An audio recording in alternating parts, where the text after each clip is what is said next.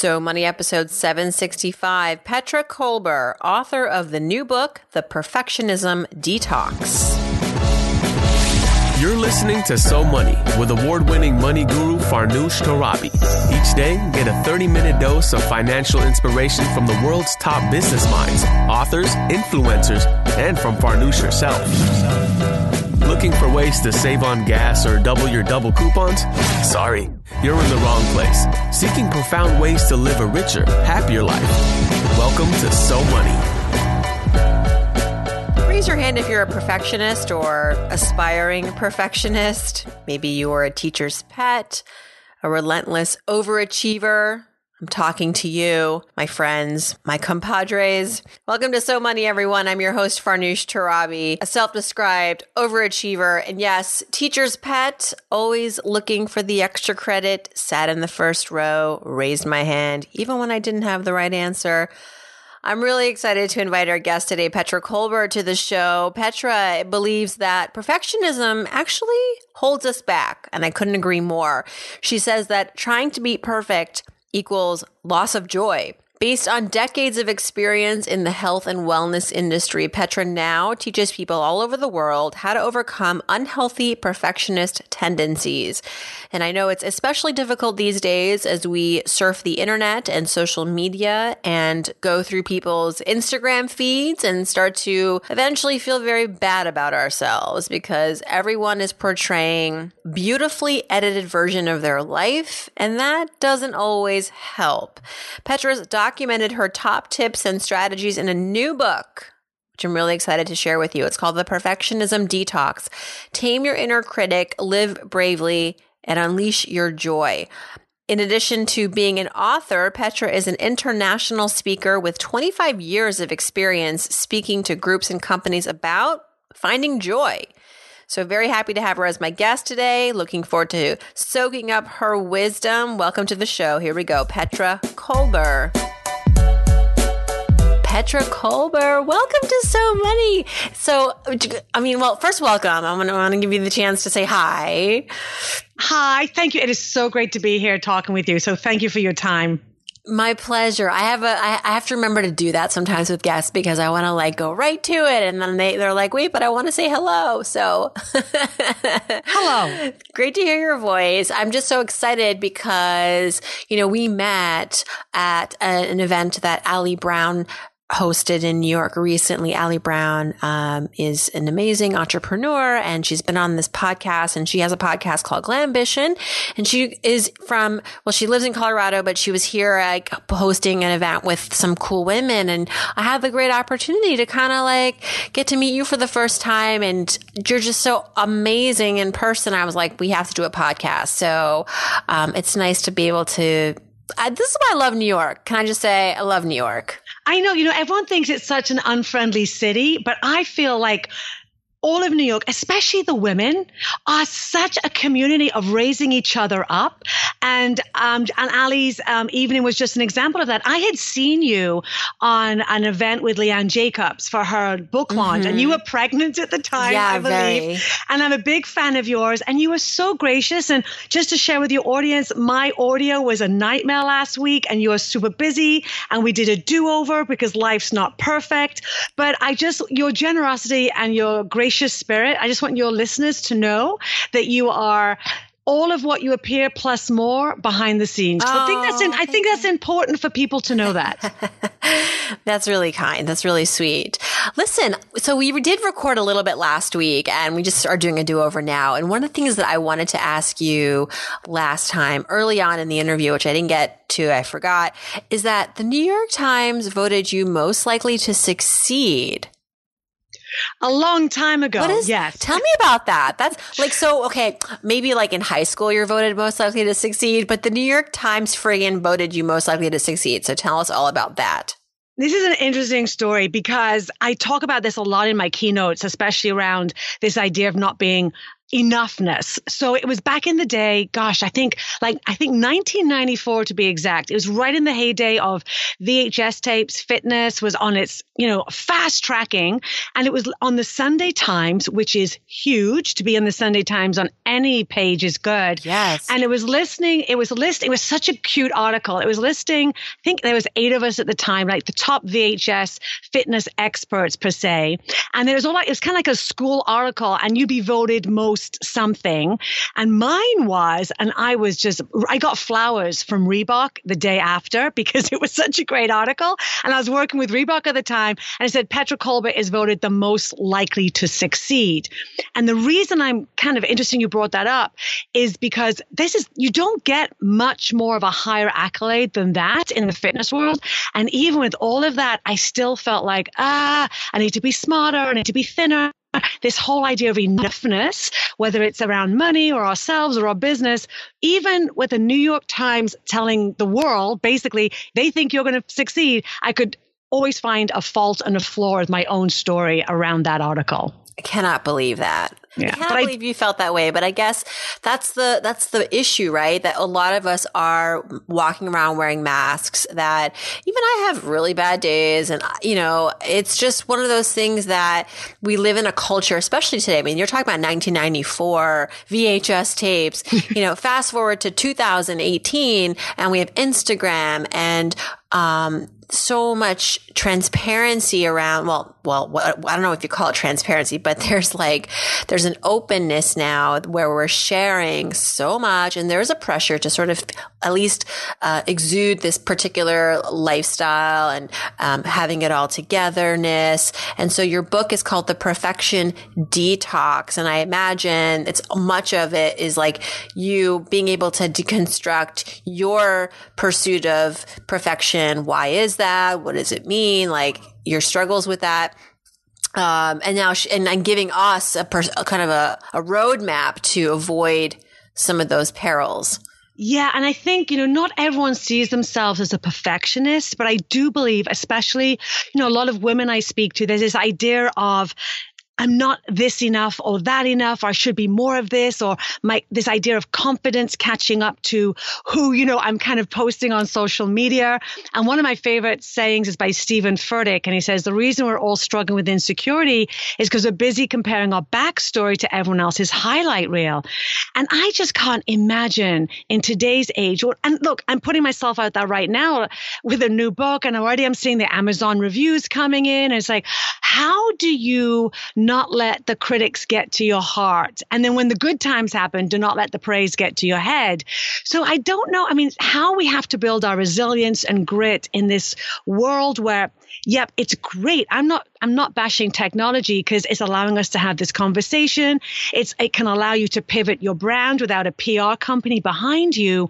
And there's this immediate judgment whether people are for you or against you. They like what you say. They don't like what you say. They like what you're wearing. And it can just be exhausting. So how do we show up and do the work so we can be our best self? Not compare myself to yourself or anyone else, use others for inspiration versus comparison, and live in this world that is very quick to judge, but yet use technology and this immediate outlet that we can now tap into people's hearts around the world without breaking a little bit of our own heart each time we take a judgment on personally. That's such a beautiful message and important work. So how do we show up? How do we find the fine balance between using technology and not using it, not letting it ruin us? Maybe you can tell us how to do it by sharing also how you did it. Well, I think it's in regard to technology per se, our negative critic, our inner judge per se, she loves an idle brain. And so if you're going on to technology, let's say we're going on to social media to post something that's uplifting and inspiring, we're putting out goodness into the world because we know the world needs more goodness. So we're going on with intention and with our full attention. The thing is, we often use social media as an avoidance strategy. We don't allow ourselves to be bored. We don't allow ourselves to sit in the quiet. So it's become this really negative habit, I would say, in most of our instances. If I'm scrolling without intention and with just partial attention, it's the perfect place for my inner critic to start comparing my story to everyone else's story and their success and then their book and, your podcast versus like, aye. But if I'm going on with a reason and a positive one to influence and impact people's lives in a good way, and then I get on, I create a positive impact or a positive message, maybe I'll look at some other people's posts and celebrate their successes, never in that comparison mode. It never wins. And then I get off. I know for me, and it's always asking myself this one question. I go back to the metrics we used to use when I was in the fitness world of the VHS tapes, totally aging myself with that and scrunchy socks and a headband. But this whole idea of the metrics of a weight on the scale or the size of your jeans, my thing is like, especially with social media or any technology, when you get off, when you shut your computer down, do you have more joy in your heart or has it sucked the joy out of you? And use that as your metric. When I'm going on to post something, is it going to bring more joy into people's lives or is it going to make them feel worse about themselves? So I think we have to be really mindful, especially as you're becoming an influencer. If you have a message, if you have people following you on any scale, if that's 5 people, 500, 5,000, 5 million, there's a privilege that we have with this immediate access. So we have to be super mindful of not just creating inspiring messages, but allowing people to see a little bit of all of ourselves, not just that highlight reel. Not just the highlight reel. Yes. So when it comes to our money, a lot of us who may be struggling with debt or perhaps of a mindset of, inadequacy. I could never be rich. I can't make more. I can't get out of debt. How do we get in the mindset to be able to believe that we're capable of more? And I have a feeling that this is advice that could translate to all sorts of challenges. But, keeping in mind our audience, what would you say to somebody who's just like, I don't even know if I have what it takes to have a healthy relationship with money or to get out of debt? Because so much of it is mindset work. It's not just crunching numbers and putting money here and there. It's actually believing you can do it. Yeah, and I think that's such a great question because money is such an emotional issue. And I think a lot of us, myself included, feel very inadequate with our backstory around money. I know from my family, we didn't talk about it because we didn't have it. It was always a struggle. And so when things were a struggle, we keep that quiet, we hide that. And then if we ever did have a good moment, which in my family, we didn't around money, but then in the English culture, you don't brag about it. So there's all this secrecy and having more than they have. So I think it absolutely is a mindset. And when we talk about mindset, I would love your listeners to realize this is not woo-woo. This science is now showing that your brain cannot tell the difference between the external facts and the internal stories you write about these facts. So for me to say, I am stupid around money, my brain's going to take that on and I'm going to shut down the part of my brain that I actually need to utilize to study what you're saying, Farnoosh, to listen to your podcast, to become more educated. But if I come to the money from a place of curiosity, and Carol Dweck talks about this a lot in her book, Mindset. Fixed mindset versus growth mindset. And I think a lot of us, especially around money, we have this fixed idea of I was poor as a kid, that's my future. I don't understand money, I'm no good with. We have these absolutes, this black and white thinking. So I would encourage the listeners, and this is something I'm working on myself very hard right now, because I'm realizing my own money stories, a sense of scarcity and a sense of inadequacy around knowing what to do with my money. But what I'm realizing now is if I come to my money stories with a sense of curiosity, a sense of openness and with open-ended questions versus saying I'm not good with money, going, what do I need to learn to become better with my money?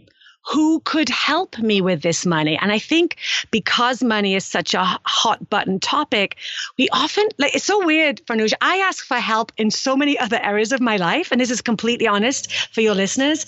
I had my money sitting with a financial institution for 15 years.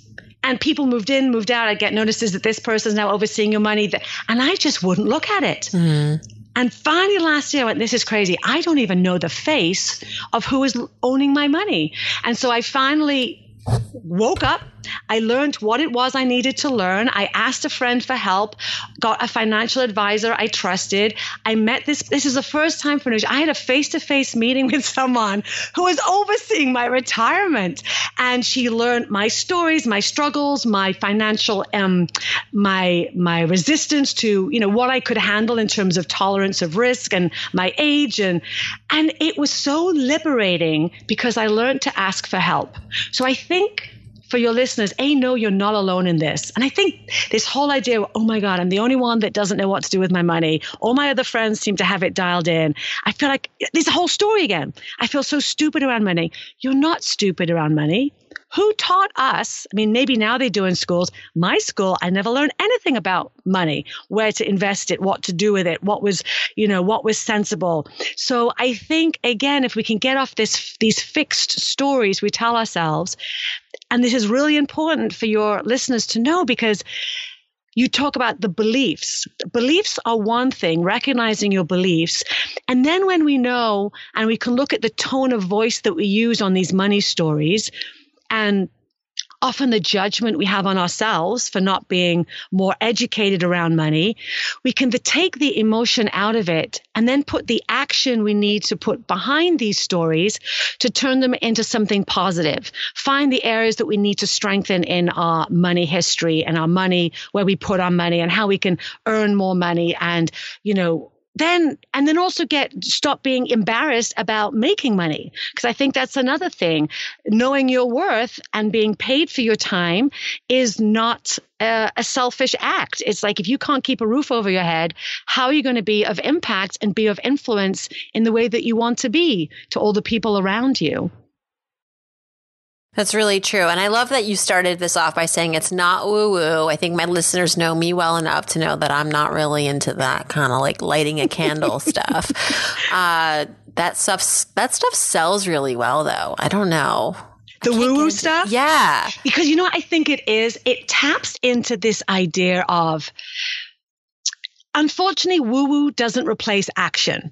And I think this is just me shooting off the top of my head right now. I think sometimes because you can't sit behind a belief and believe it to be true, it's not going to happen. You have to put action behind your belief, but put action behind the right beliefs. So if my belief is I'm stupid around money, the action I'm going to put behind that is possibly inaction is an action of itself. Mm-hmm. But if I can change that belief to, wow, I'm not as educated around money, and I can sit and kind of meditate on that for a while, in a way, using woo-woo terms, but it's not meditating to get more money. It's like, what is my story underneath that? Petra, take us down memory lane a little bit. You kind of briefly described childhood, or at least your culture of not talking about money. And I think that was probably something that you were exposed to as a kid. But what would you say is a money memory from childhood that has continued to stay with you all of these years? Our sponsor for this podcast is Chase Slate, and they did a study looking at families and our communication around money. And they did find that over half of parents have had a money talk with their kids. So I always ask guests, like, what's a money memory from childhood or a conversation you had with your parents that, good or bad, has stayed with you all the years? Wow, that is such a great question. And it brought up such a trigger memory right now. So here's the thing. My dad was a salesman. Just quickly. And he was also a drinker. So he was a great salesman. He was also a great drinker. So he would get a job, be really good at his job, get drunk and lose his job. So the money around that was always tension. We never spoke about it. But here's the thing I remember. He won 100 pounds, which in the day was huge. And my mom made him, this is what my money memory is. It was the only time I ever saw 100 pounds in real money. And mom made him show it to us and made him promise in front of us that this money was going to be spent on a holiday. Because she knew, had he not done that, it had been spent on the bar and buying his friends drinks. So there was the money stories from my childhood were always based around shame, worry, anxiety, panic, and when's the next time we're going to be told we don't have enough money. Because really quickly, we had the bailiffs knocking at our door 3 times trying to evict us. Yeah, wow. And it's always our mom going out and saving the day. So I've become very independent around that. But now talking about it, I think I need to book a session with you. Talking about it, what I'm realizing is there's a lot of anxiety. Like you have enough now, but there's no certainty around that. Ooh, this is powerful. I feel like I need to pay you. This is like, really I need to pay you. You're doing us a service by sharing this with us, because I think a lot of us, we obviously we empathize to a degree, or have even some cases like worser experiences. So we really appreciate you exposing that. And so, so how is that showing up in your life today? I think the big thing for me is I'm pivoting my brand. So I'm making good money, but it's not to the level I would like it right now, because I'm, changing my message, changing my audience. You have to spend money to make money, but I'm in a good place. I have a good runway. I have solid, savings. I'm very, very solid in that. I think it's still around this whole thing of enoughness. Like, who am I to be charging this money for a keynote, a product, a book, a whatever? And if I really dial under that, it's got nothing to do with the money. It's got everything to do with the work of the self-worth, that inner story that keeps us separated from our best self. And not to be braggadocious about it, but until we really can own our own worth, we will never be able to stand up in front of those who need our service and be a reflection in a way that is of service to both them and ourselves. It has to be a two-way relationship. So in the past, I've been really good at giving. And that doesn't serve me. I just get exhausted. And then you get a bit resentful after a while, but it's no one's fault but my own. So I'm really just trying to also understand my value in this world, be inspired and motivated by the impact I make, but not look at the money and the income from that impact as a negative. No, I mean, I had people tell me, because I think a lot of entrepreneurs go through this, because there's no rule book as to like how to charge for your services, your products. I mean, there's definitely, you can look at what others are doing, but you're so unique. It's really hard to compare. Can't say, well, so-and-so is doing this, so I necessarily have to do it that way. And until you value yourself, there's no way to go out into the marketplace and truthfully and with conviction sell your ideas, your presentations, your services, your products. I mean, you're going to come home and it's just not going to work. It's just not going to work. You have to get into a good place with that. Yeah. And I think it's like finding the impact that you want to make, finding your original story or your take on it. Because the other thing is like, oh, there's nothing, this has been said before. Yes, but not in your voice, in your methodology. And like you said, and then it comes back to like with the money, doing the work, show up, do the research, make beautiful slides, I'm doing a keynote on Friday. I'm rehearsing this 3 times a day, full out. I'm doing the work. And then you just have to let it go. And if you can't value yourself, there's other work that needs to be done. And it's a long journey, but it's absolutely worth taking, because then all the work that you're doing can be supplemented with joy, curiosity, this anticipation for the future, versus if we do the work from a place of fear, enoughness, doubt, worry, and it's just so stressful. So if you're going to work hard, which you do as an entrepreneur, please do the work so you can enjoy the journey along the way. Yes. Wow. Okay. So Petra, tell us a little bit about your big money win. I want you to praise yourself a little bit. Like, tell us a so money moment that you're really excited that may have happened recently or back in the day when we're talking VHS tapes. Yeah, okay. We're not quite back in the day as VHS, but it's so interesting, Farnoosh, that you talk about this. The big money negotiations I did for myself in the fitness world. I had 2 very big negotiations. They were both for infomercials at the time. And I didn't use an agent. I sat in with the table and I did it myself. And they threw out a number. I came back with a much higher number. And they were asking me if I would budge on this number. And I went, no.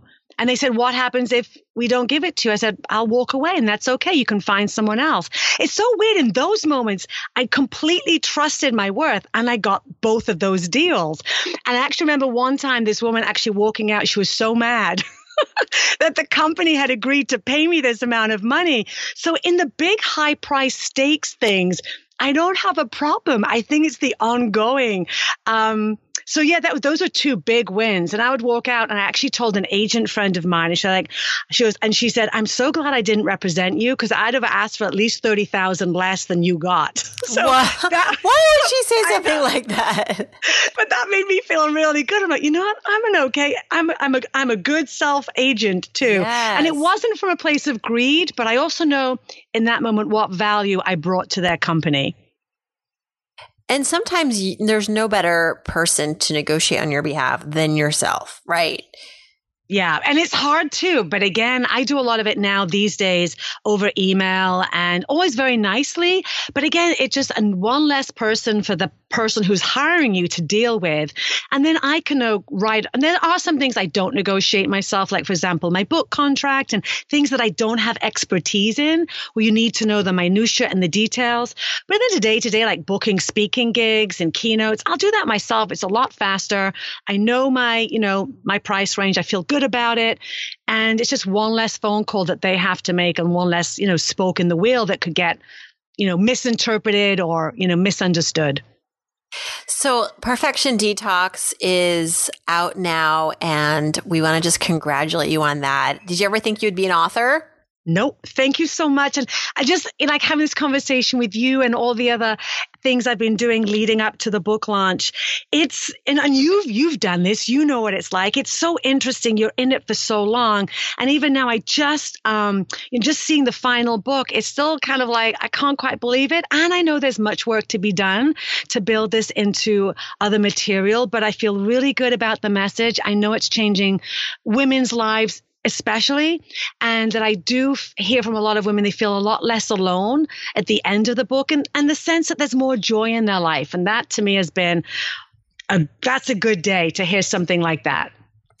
Well, I want to encourage everyone to pick it up. And also you have a podcast, Perfection Detox podcast. You've interviewed some incredible people there.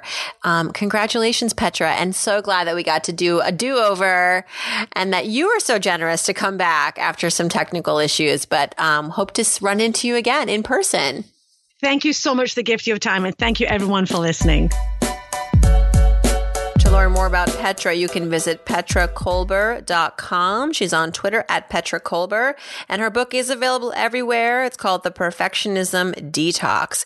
If you missed any of this, don't worry. You can go over to SoMoneyPodcast.com, where we've actually revised the site a bit. It's gotten a little snazzier, a little easier to navigate.